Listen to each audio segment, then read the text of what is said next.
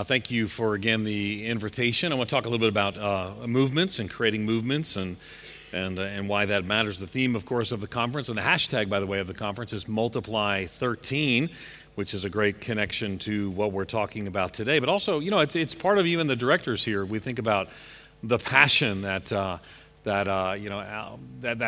they've brought to this desire that they have is to sort of point to something more than simply an addition movement, but something that also points to a multiplication movement. And so with Al and Andrew and Mikey and the team here as well, they're all sort of pointing to what would it look like to have genuine movemental Christianity in Australia. And so we've heard some people here who are part of church planting teams that sort of pointed to that. We've gathered together. Geneva Push is here because of that vision, because of that desire. And so why doesn't that just happen? And that's what I want to talk some about. So this is just going to be a lecture largely on missiology. This is hopefully something that will encourage you, because I don't know about you, but I'm tired of hearing about movements around the world, but not hearing about movements where I live or where you live. Now it's not that they're bad. Matter of fact, they're good, and it's not that. And they provoke us to love and good deeds. Again, Hebrews 10:24. But the reality is, we hear about these explosive movements in the Indian and in the Asian subcontinent. We in South Asia, we hear about these explosive movements in parts of Africa or even in Central and South America, and of course we can, as people are often, will do, and say, well, they're doing this wrong and they're doing that wrong. But here's the deal.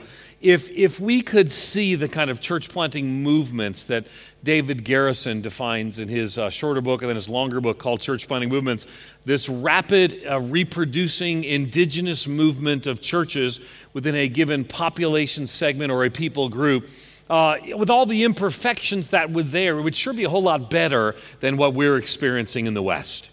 Again, it'd be easy to sit back and say, well, they're doing this wrong. Wait, but here's the deal. We're in a season and a state of decline in the West, in the Christian commitment in the West. We know that.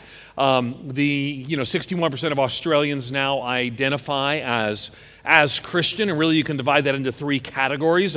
One would be cultural Christians. I was born in Australia, therefore I'm a Christian, and that would certainly make up a good chunk of that. Maybe another portion of that, of the self-identified Christian population, would be congregational Christians. So, one would be cultural Christians. Again, I'm using their self-identification language. They would say, I'm a Christian because I was born in Australia. Some would say, I'm a Christian because I was baptized, I was christened into a church, and so there's some loose connection to a church, and that number is declining. But even among the convictional Christians, those who are committed to Christ and have identified maybe even an experience of gospel change in their lives, that number too has been declining. Now, that number is not declining as fast as cultural Christians and congregational Christians. As a matter of fact, in Australia and in most of the West, those categories are collapsing.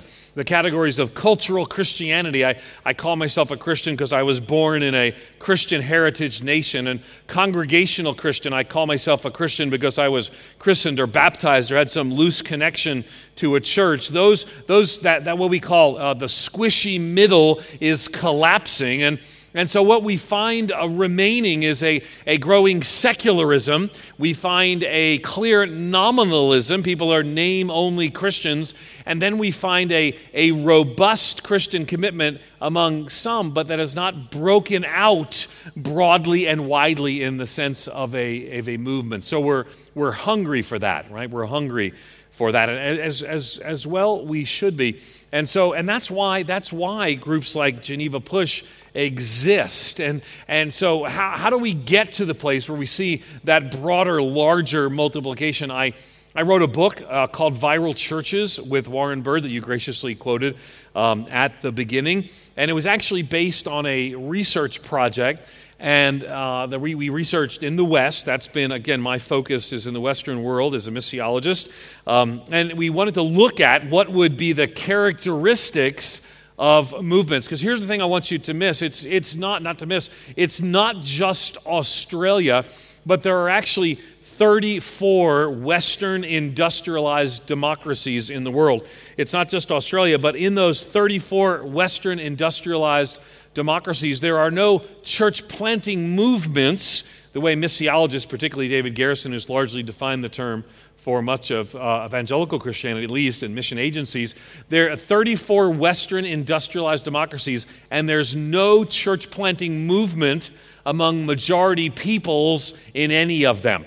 And so sometimes we hear rumors of them that, well, maybe there's this movement of house churches here or this movement of missional, incarnational communities here. But I can tell you, having done research, having looked into those things, they tend to be a bit of urban legends. For example, I was doing this research, and I have said on many occasions there were no church planting movements, as David Garrison had defined them, in the West. And someone would call me and say, well, no, there's one here. And so I would call the people, the place. I've actually visited some of the places, and I would go and do research, and they would say, no, it's not here, but it's here. And they would give me another place, and I would call them, or sometimes visit, as I did actually on 4 or 5 occasions, and I'd get there, and they'd say, no, it's not here, but it's here. And so I would then go there, and eventually they started pointing me back to the places that I came from, because there's this perception that there are church planting movements when there really right now aren't. If there are, I would want to celebrate them and tell you of them and point to them so we could actually see them around the world.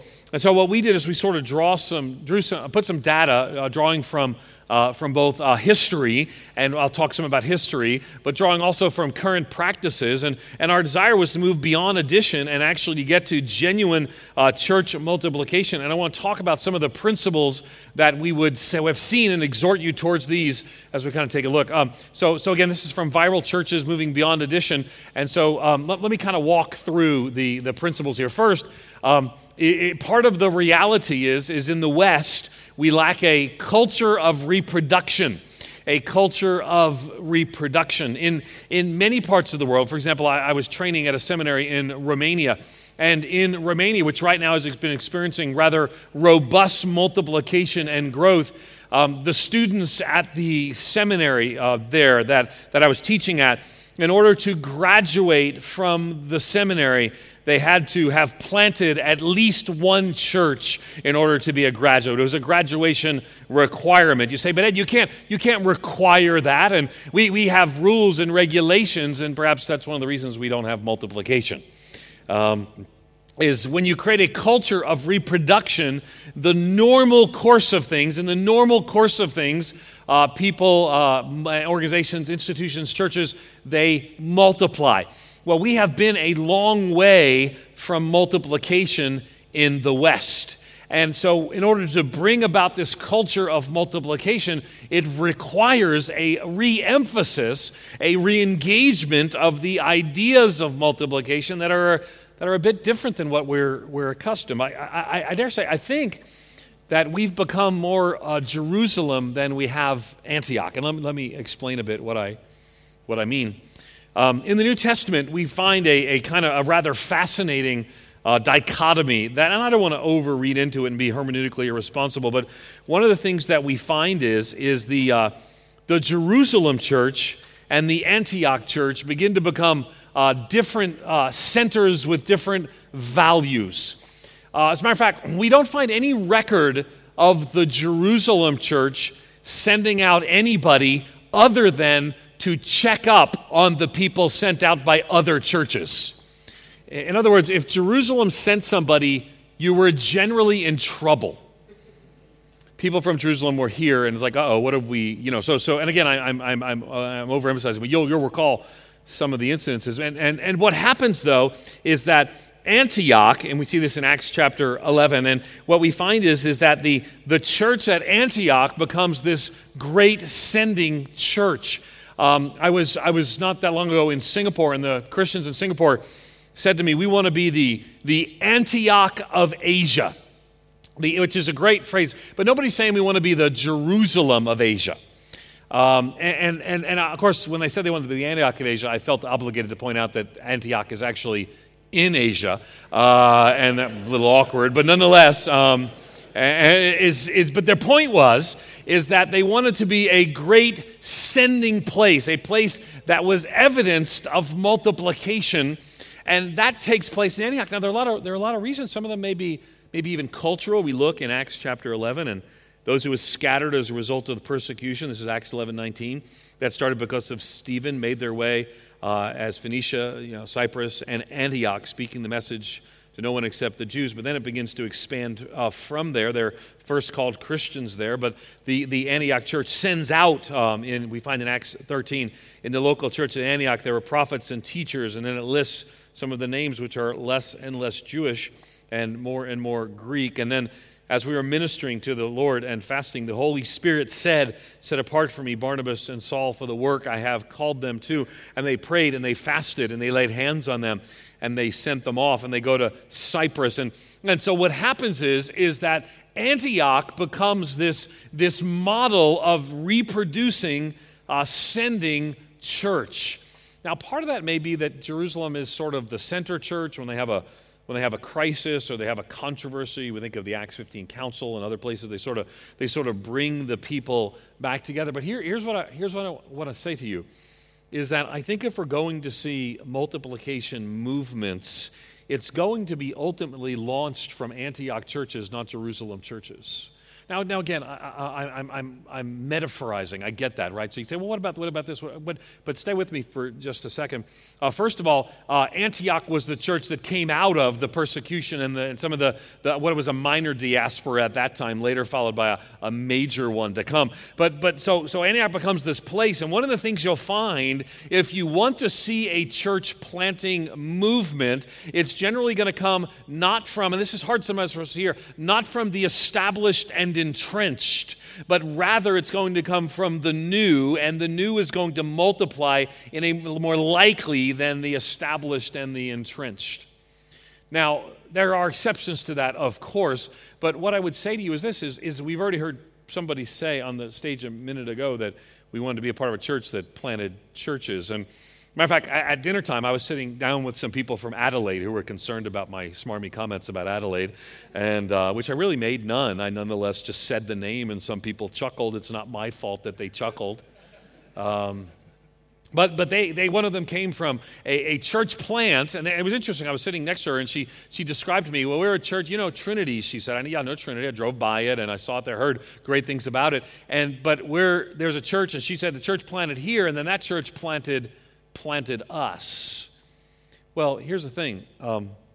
What we find is that churches that begin to plant churches become hubs for planting more churches.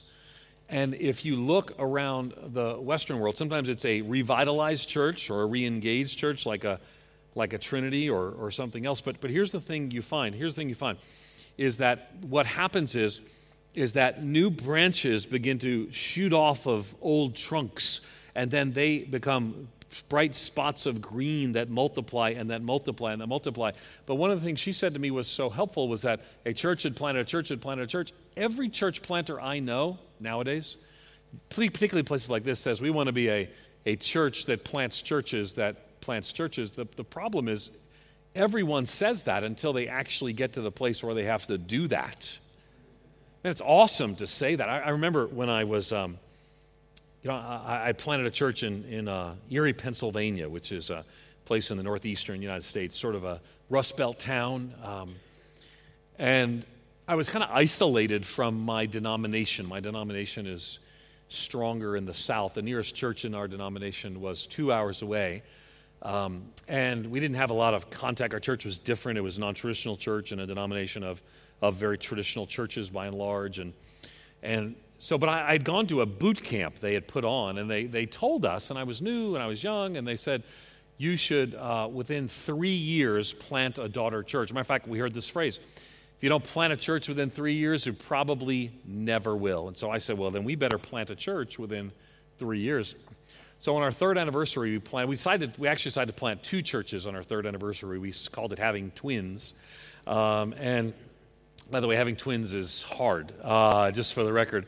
So soon after, we had planted these 2 daughter churches, and it was interesting because they asked me to be a seminary professor to teach church planting, and And I remember saying to Stan Smith, you wouldn't know him, but I said to Stan Smith, I said, well, why would they want me to plant?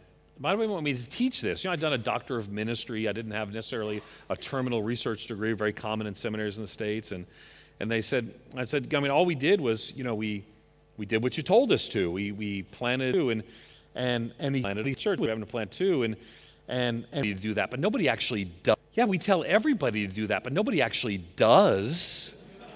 And I thought to myself, well, that's part of the problem. But because of the isolation from my denomination, I didn't know any better, so we were willing to make the sacrifices to be an Antioch church that gave up and sent out. We sent out about 20% of our people, a substantial amount of our budget, to plant daughter churches. And I will tell you, it would have been easier to be a Jerusalem church. We didn't know any better. The question will be if we're going to see, if Geneva Push, and which is sometimes termed as a network of networks and helping you in different networks plant churches, if we're going to provoke a church movement in Australia, it's going to be because of the reckless abandon of church planters and churches that want to be more like Antioch than they want to be like Jerusalem. By the way, Jerusalem, interestingly enough, historically, it doesn't become the most healthy of churches. It actually increasingly historically turns inward. There's some gaps in the historical record, but Irenaeus and some others, soon in Ignatius, begin to speak about the church at Jerusalem, and eventually, depending on which historian you read, it somewhat reverts back into Judaism rather than engaging into the broader world in which it finds itself. And I do wonder if there's not a lesson to us here, that it's easier for us to be about ourselves, to focus on ourselves, and eventually all we care about is ourselves and people like us, rather than being an Antioch church, which is worth, I think, so much more. And so when we talk about movements, we can talk about church planting movements, and I want to modify that a bit. We can see that it requires the kind of culture of multiplication, the spirit to multiply everything that we actually see in churches like Antioch. Excuse me. and let me say that I think that it might also be helpful to talk about multiplication as a culture, because Antioch modeled that culture. But one of the reasons Antioch could be a multiplying church is that it was filled with multiplying disciples. It was, and I think that's one of the key things. I remember years ago I was speaking for a Wesleyan group. Do we have Wesleyan groups in Australia? Some, they're just not allowed at this meeting. It is the Geneva Push. But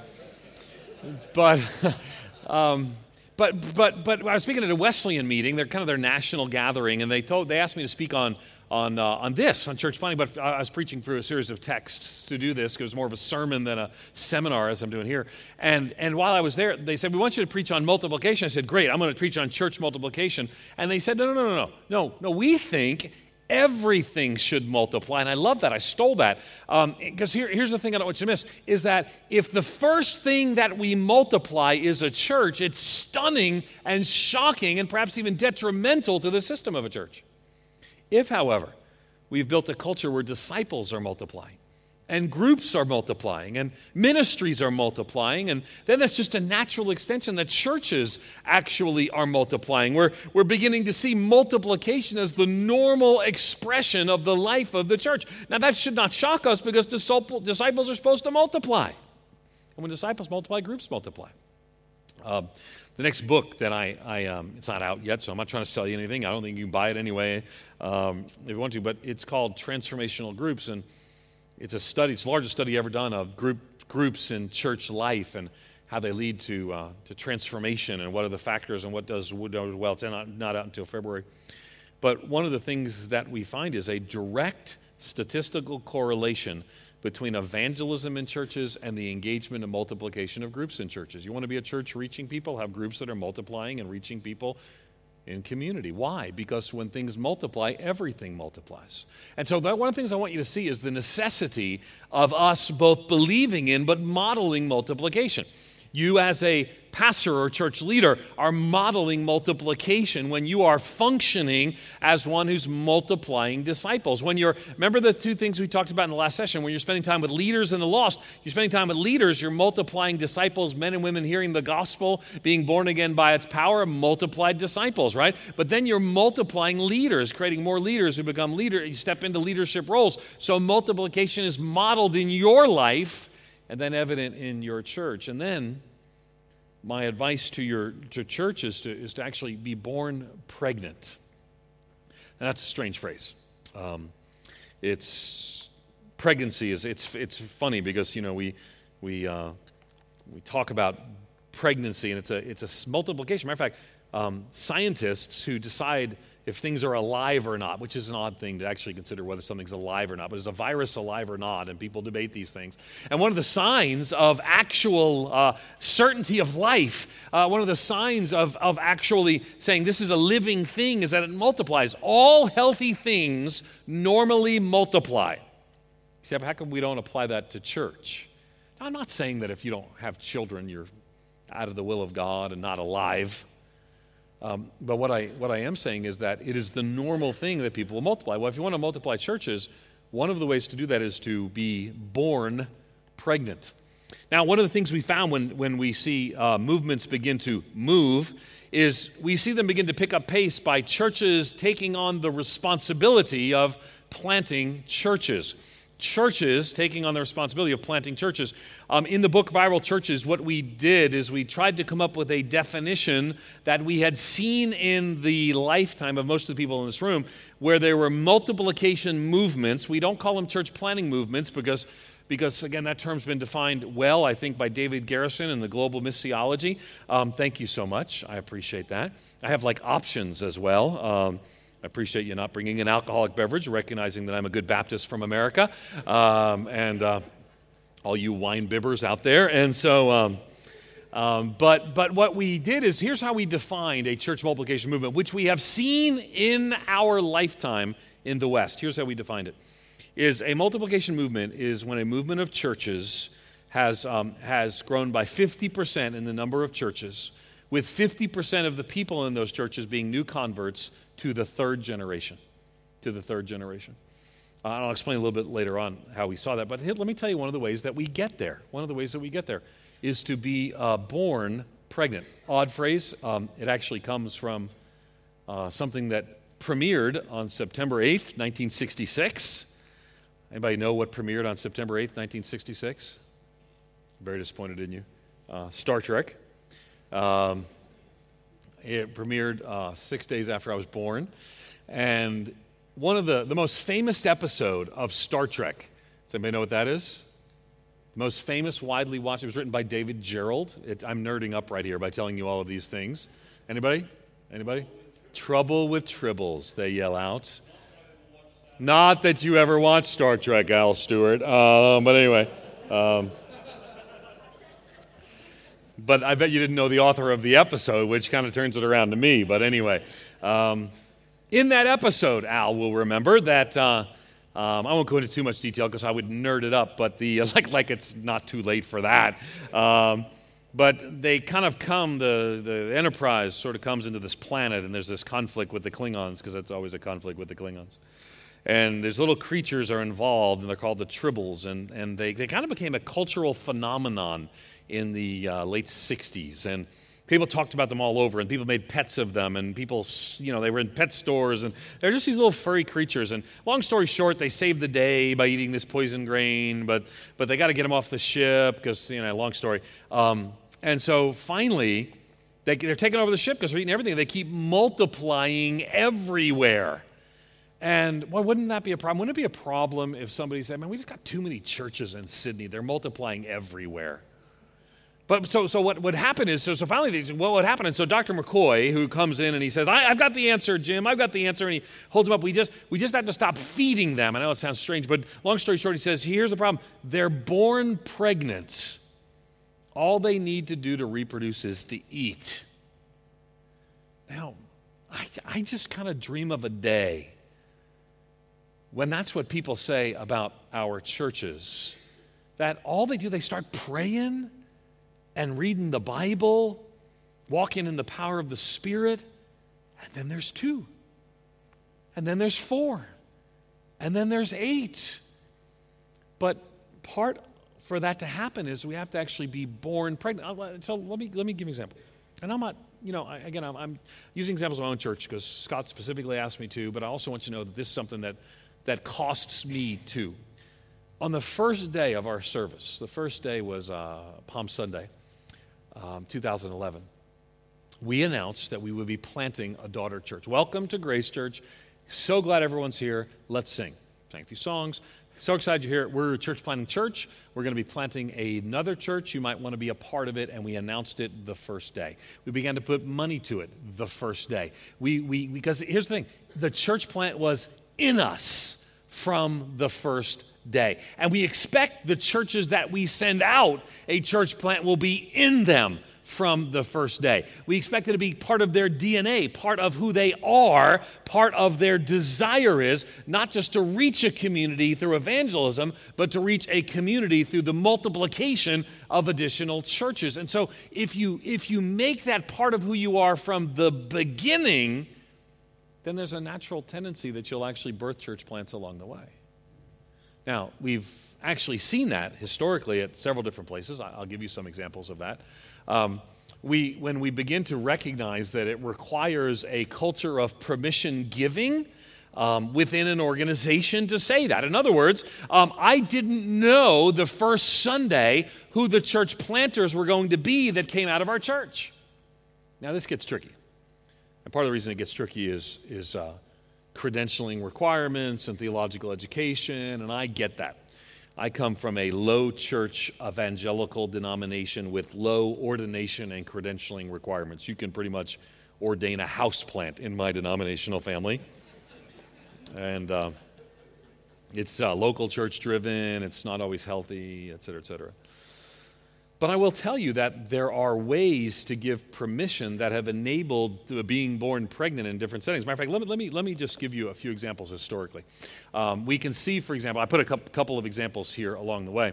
The Methodists and the Baptists, both in the UK and in the US and Canada, experienced some pretty rapid growth in history. It's not as reflective here there's some to some degree, but not as reflective to some in Australia.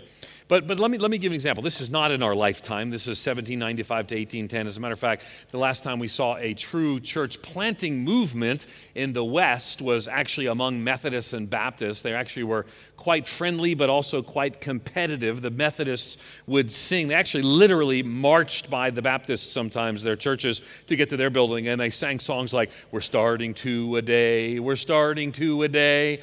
The Baptists would say things about a place called Indiana. They'd say, "Indiana, there's nothing but Methodists and crows in Indiana." And they would speak of it because they would go out and they'd plant these churches all across what was the western frontier, but we also saw it in UK and Canada as well. There was this desire. But here's the thing. They had very different polity. Now, polity, I'm not saying policy, but polity, how we structure churches. You might have an elder board. You might have a vestry. You might have a pastor and deacons. That's polity. So Baptists had a very low church polity, and so they could ordain and did ordain people through a very simple process, and they'd raise up these, what they literally called preacher boys. William Warren Sweet called them, the historian called them the Baptist farmer preacher. And so what would happen is the Baptist farmer preacher would farm for 6 days a week, and then bivocationally is the term we use now, wasn't used then. They would plant a church. He'd be the farmer preacher boy. He'd get a license and then ordain and plant all these churches that sort of exploded all over the Western world. The Methodists didn't believe you could do that. They had inherited a system from Anglicanism. John Wesley actually died an Anglican. They had inherited this system from Anglicanism that required a licensed and ordained pastor who would do certain things like the sacraments, the elements, the Eucharist. And so what would happen is they would be on the frontier, the same frontier that the Baptists would be on, but what they would do is they couldn't have a pastor because they required a different polity to have a pastor, so they raised up a class leader. And so the Methodist class leader basically had his counterpart was the Baptist farmer preacher boy, but the Methodist class leader might have 10, 15 of them, and they would have this one ordained clergyman on a horse who would ride around to all of those places. You know the term, that was a circuit rider. See, the Baptists didn't need a circuit rider because their polity was different. So here's the thing I want you to miss. Both found a way for the rapid reproduction of churches by giving permission for people to plant churches. We saw that among Pentecostals. In Azusa, the Pentecostal movement breaks forth and globally becomes what is now the fastest growing movement in the history of world Christianity. Growing faster, might I add, than the early church did. And largely because the difference in idea of giving permission. People were given permission to say, you go out and plant a church. If the anointing was on you, and I don't know, I don't think there's a whole lot of Pentecostals here. Never have I seen a group of people sing 10,000 Reasons to Bless the Lord without raising their hands. And so that was actually you. I mean, there were a couple of you who penguined, but by and large, most of you did not. You don't know the definition of penguin. That's called the penguin. But whereas the fine, educated denominations required you to go through this program and take years, 5, 6, 7, 8 years to be prepared to be clergy, Pentecostals would go out because somebody said the Spirit, the anointing was upon them, and they'd go out and plant a church. In our own lifetime, we've seen the Vineyard and the Calvary Chapel movements, not the movements they once were now, and certainly went through changes and even challenges and shifts. But for just a moment, let's not be the fault finders. Let's be the truth finders and say, what did we learn from them? They gave permission for people to plant churches in a way that created a rapidity of church planting that the Vineyard and the Calvary Chapel in the 80s in particular were actually growing at 100% rate per year for some years.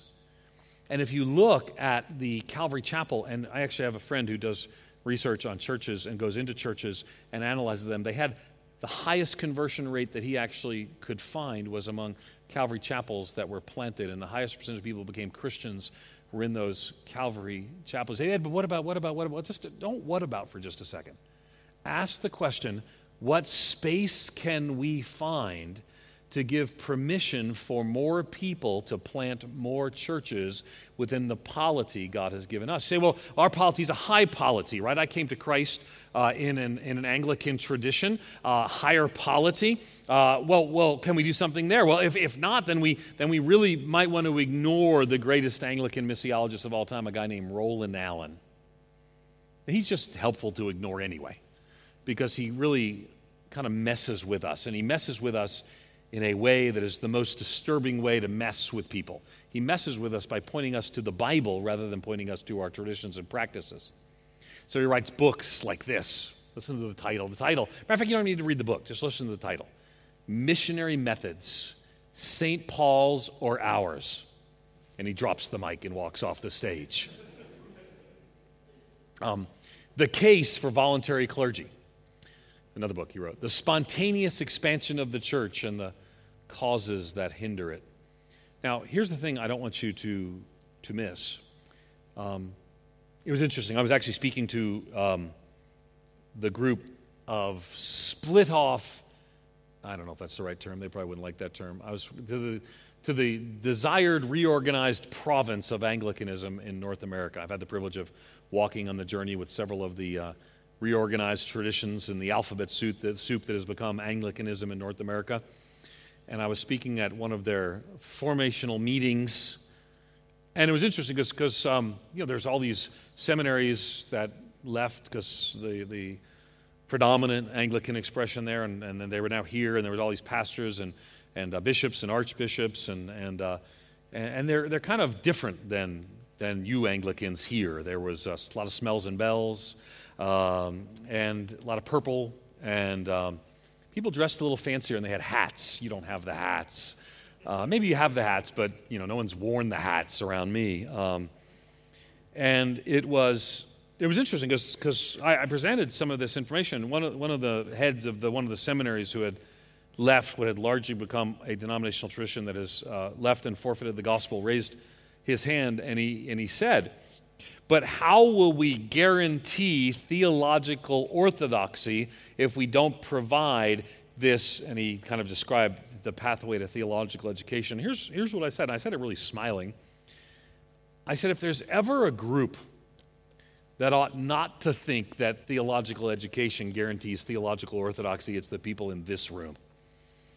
And they nervously looked at one another, but largely they were a denomination of educated people who were educated out of orthodoxy.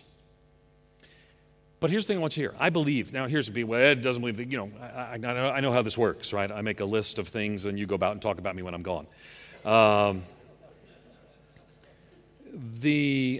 I'm a believer in theological education. I have 2 master's and 2 doctoral degrees from seminaries. I'm on the faculty of 2 schools. But what I would say is this, is that we have to ask the question, how can we both have robust theological education while giving people permission to plant churches and see theological educators as partners in that process, not as gateways to that process? Now, someone's going to get mad at me now, but that's okay. People have been mad at me before.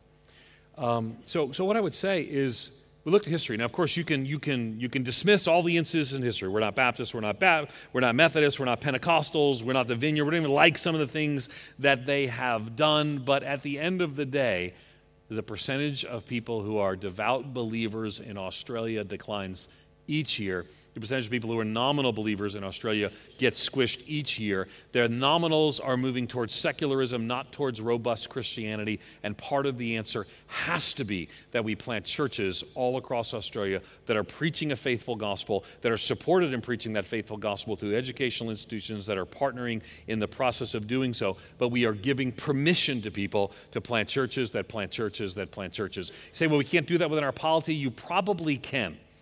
You probably have alternative credentialing tracks that you're already using for migrant leaders, for immigrant communities, for visible minorities. And so why not open those doors to church planters who then can become partnered with established churches, not dissimilar to the way William Beasley does it in Chicago.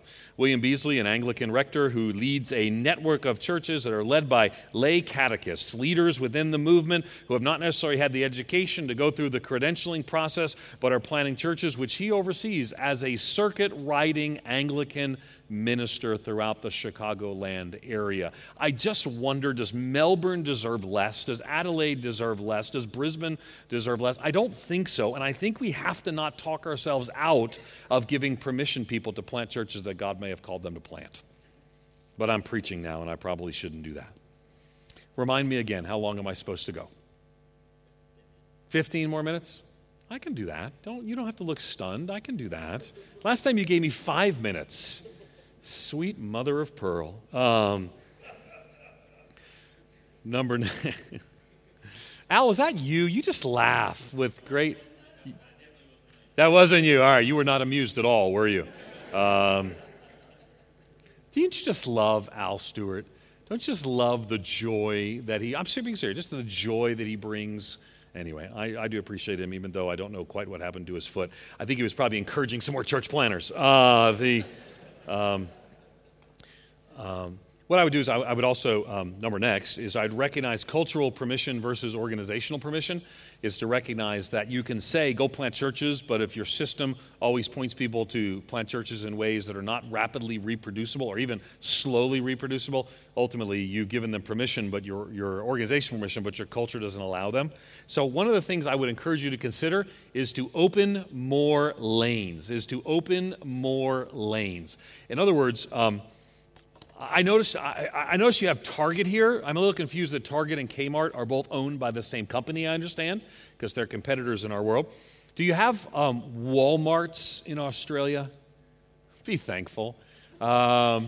Seize the moment and live in joy. All those things you might have seen that, actually I was sitting in an Adelaide hotel room watching the news for America while people assaulted each other at Walmarts on Black Friday. That's actually how it is regularly at Walmart. But if you go to a Walmart, we have Walmart in my town, it's like a Kmart or a Kohl's or whatever it may be, is what happens is they're huge, really monuments of American consumerism, but consumerism anywhere, Western consumerism. And there'd be 20 lanes for checkout. 20 lanes for checkout. And every time I go there and I'm lulled and tricked into the fact that there are 20 lanes for checkout. I think this will be a fast experience. But every time I go there, there's only one of the 20 lanes that are open, and there's 17 people in that lane. And so you wait, and you wait, and you wait, and you wait. And the obvious answer is real simple, is to open more lanes. Can I just tell you, there's a long line of people, well, maybe not a long line, but there's a line of people in the West, in Australia, that would plant churches if they had full-time jobs, full-time support, and full-time funding. And I will tell you, it is worthwhile and essential that we support them. Some people say, well, I can give $20,000 and see a church planting movement in India. Well, first of all, your money will probably undermine the natural reproduction of indigenous peoples planting churches in India. Now, again, we can be careful and engage those things with church planting missionaries who are not engaging in processes that lead to dependence. But what I would say to you is it is a good investment to fund and resource church planting in Australia. But here's the deal. Even if we had $100 million through all the denominations represented here, you can't buy your way into a church multiplication movement. You just can't. That lane just will never have enough money and resources. So here's what you got to do. If you're going to have a multiplication movement in Australia, you got to open more lanes. That may mean lay people who are being part of a team that's planting a church and partnering with another parish church nearby. It may mean that there's a group of people who are being sent out and they go in the process of becoming pastors along the way. Maybe people who meet in storefronts rather than established buildings. It may be people who are having house churches. You say, well, house churches? I've seen some of those house churches. I don't know about those house churches. Well, what I would say to you is you're going to have a real hard time with the New Testament if you don't know about those house churches. Because the first church building didn't show up for about 100 years. We have historical reference of. And so say, but Ed, that's kind of far out of what we're thinking. And I get that. But here's what I encourage you to do. If you're planting a church, let's say Lord has led you to plant a church in Darwin. And you might plant a church, but you might also recognize it needs to be a series of other churches planted that are house churches in partnership with your church. And you're opening up more lanes, reaching more people that otherwise might not be reached. So it leads ultimately to us understanding that we have to do some of these things. We have to overcome fear. Say, but Ed, we're nervous about theological orthodoxy. I'm nervous about theological orthodoxy. But I want you to hear this. There's no evidence that theological orthodoxy is protected by diminished church planting. Quite the contrary. People who want to plant churches tend to be Orthodox evangelicals. Can I tell you? Again, it's one of those things where you sort of debate whether I say something. Liberalism tends not to reproduce.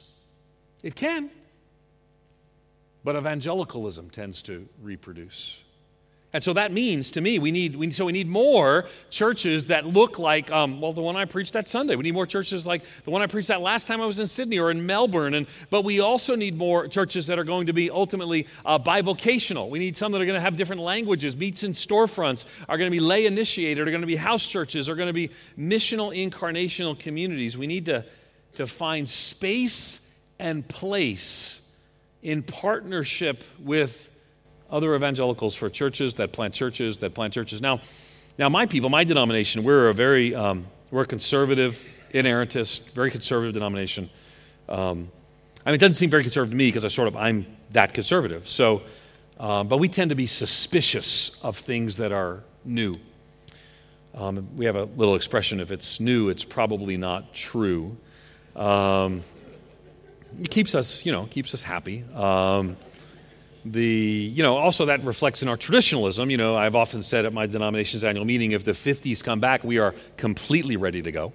And we are geared and prepared. But because of that, we tend to be exceedingly cautious. And church planting and missiology is reflective of that caution. By the way, there's a reason for that. Historically, mission endeavors have been places where things have been kind of taken too far, over-contextualized, whatever it may be. But among my people, what we do is when we see, sort of something that doesn't look like what we're accustomed to, right? Brick building, white columns, sings a few songs, preach. Something sort of crawls out of the primordial ecclesiological soup of culture. What we do is we kill it, we autopsy it, and then we decide if we like it.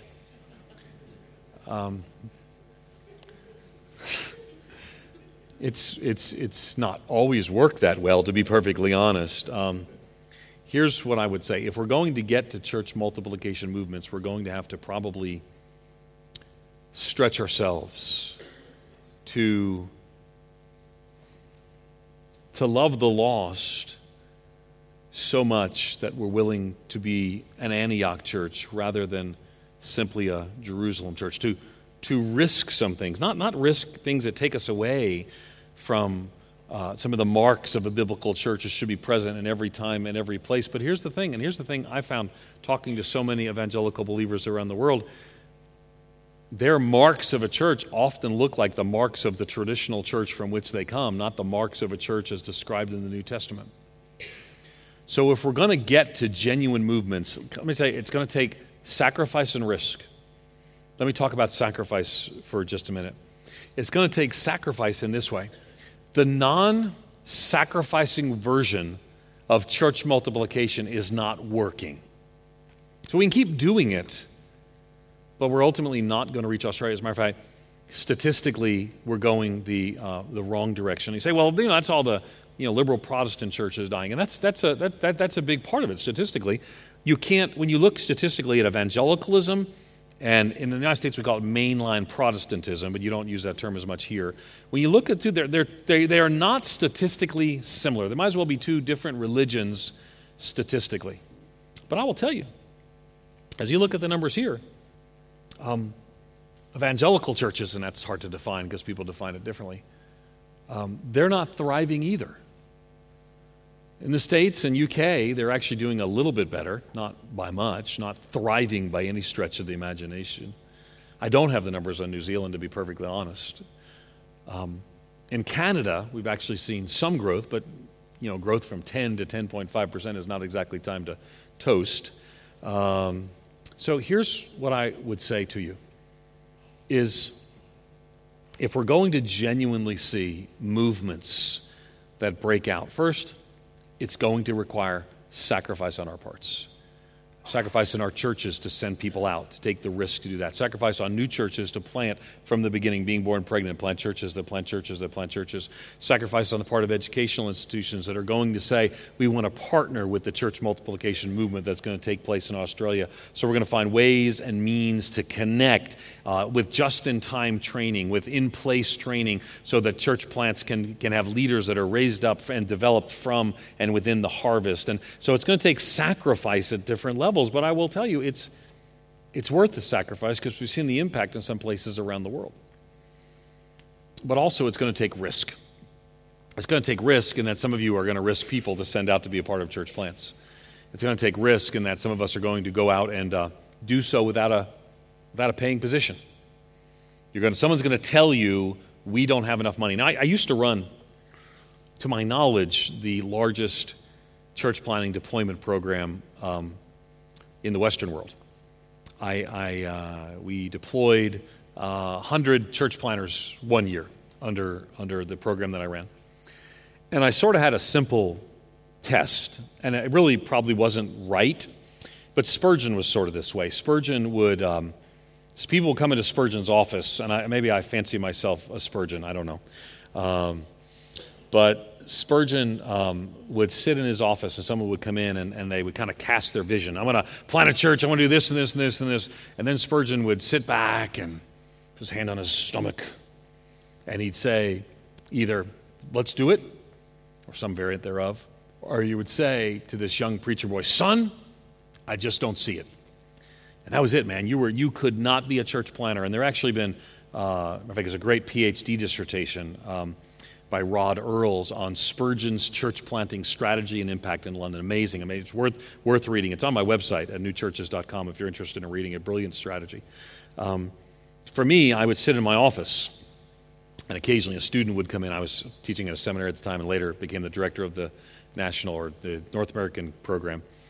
And I would always ask them, they would come in and they say, I want to plant a church, and I would say there was a trick question, and I know maybe this is the Spurgeon didn't have trick questions, but I did. I said, so what are you going to do if we don't approve you for funding?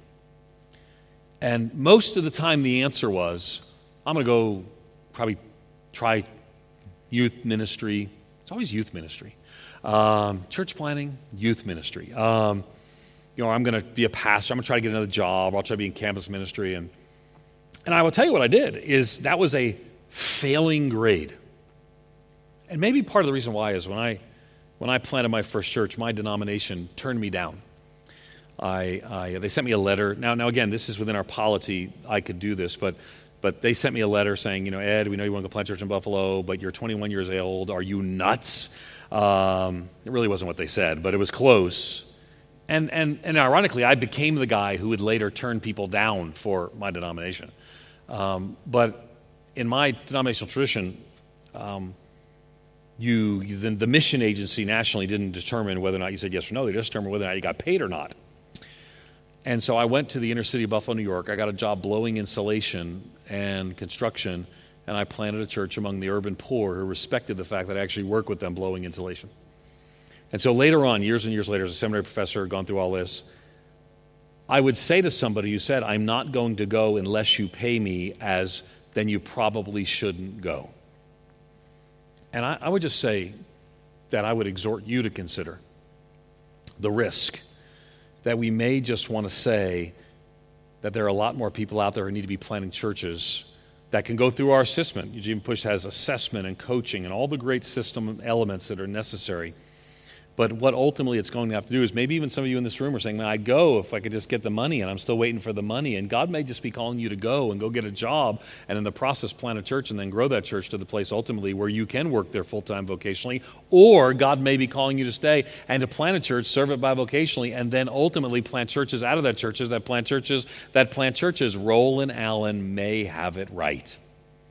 Missionary methods, St. Paul's are ours. So my encouragement to you is as we look towards movements that we recognize the sacrifice and risk they both take.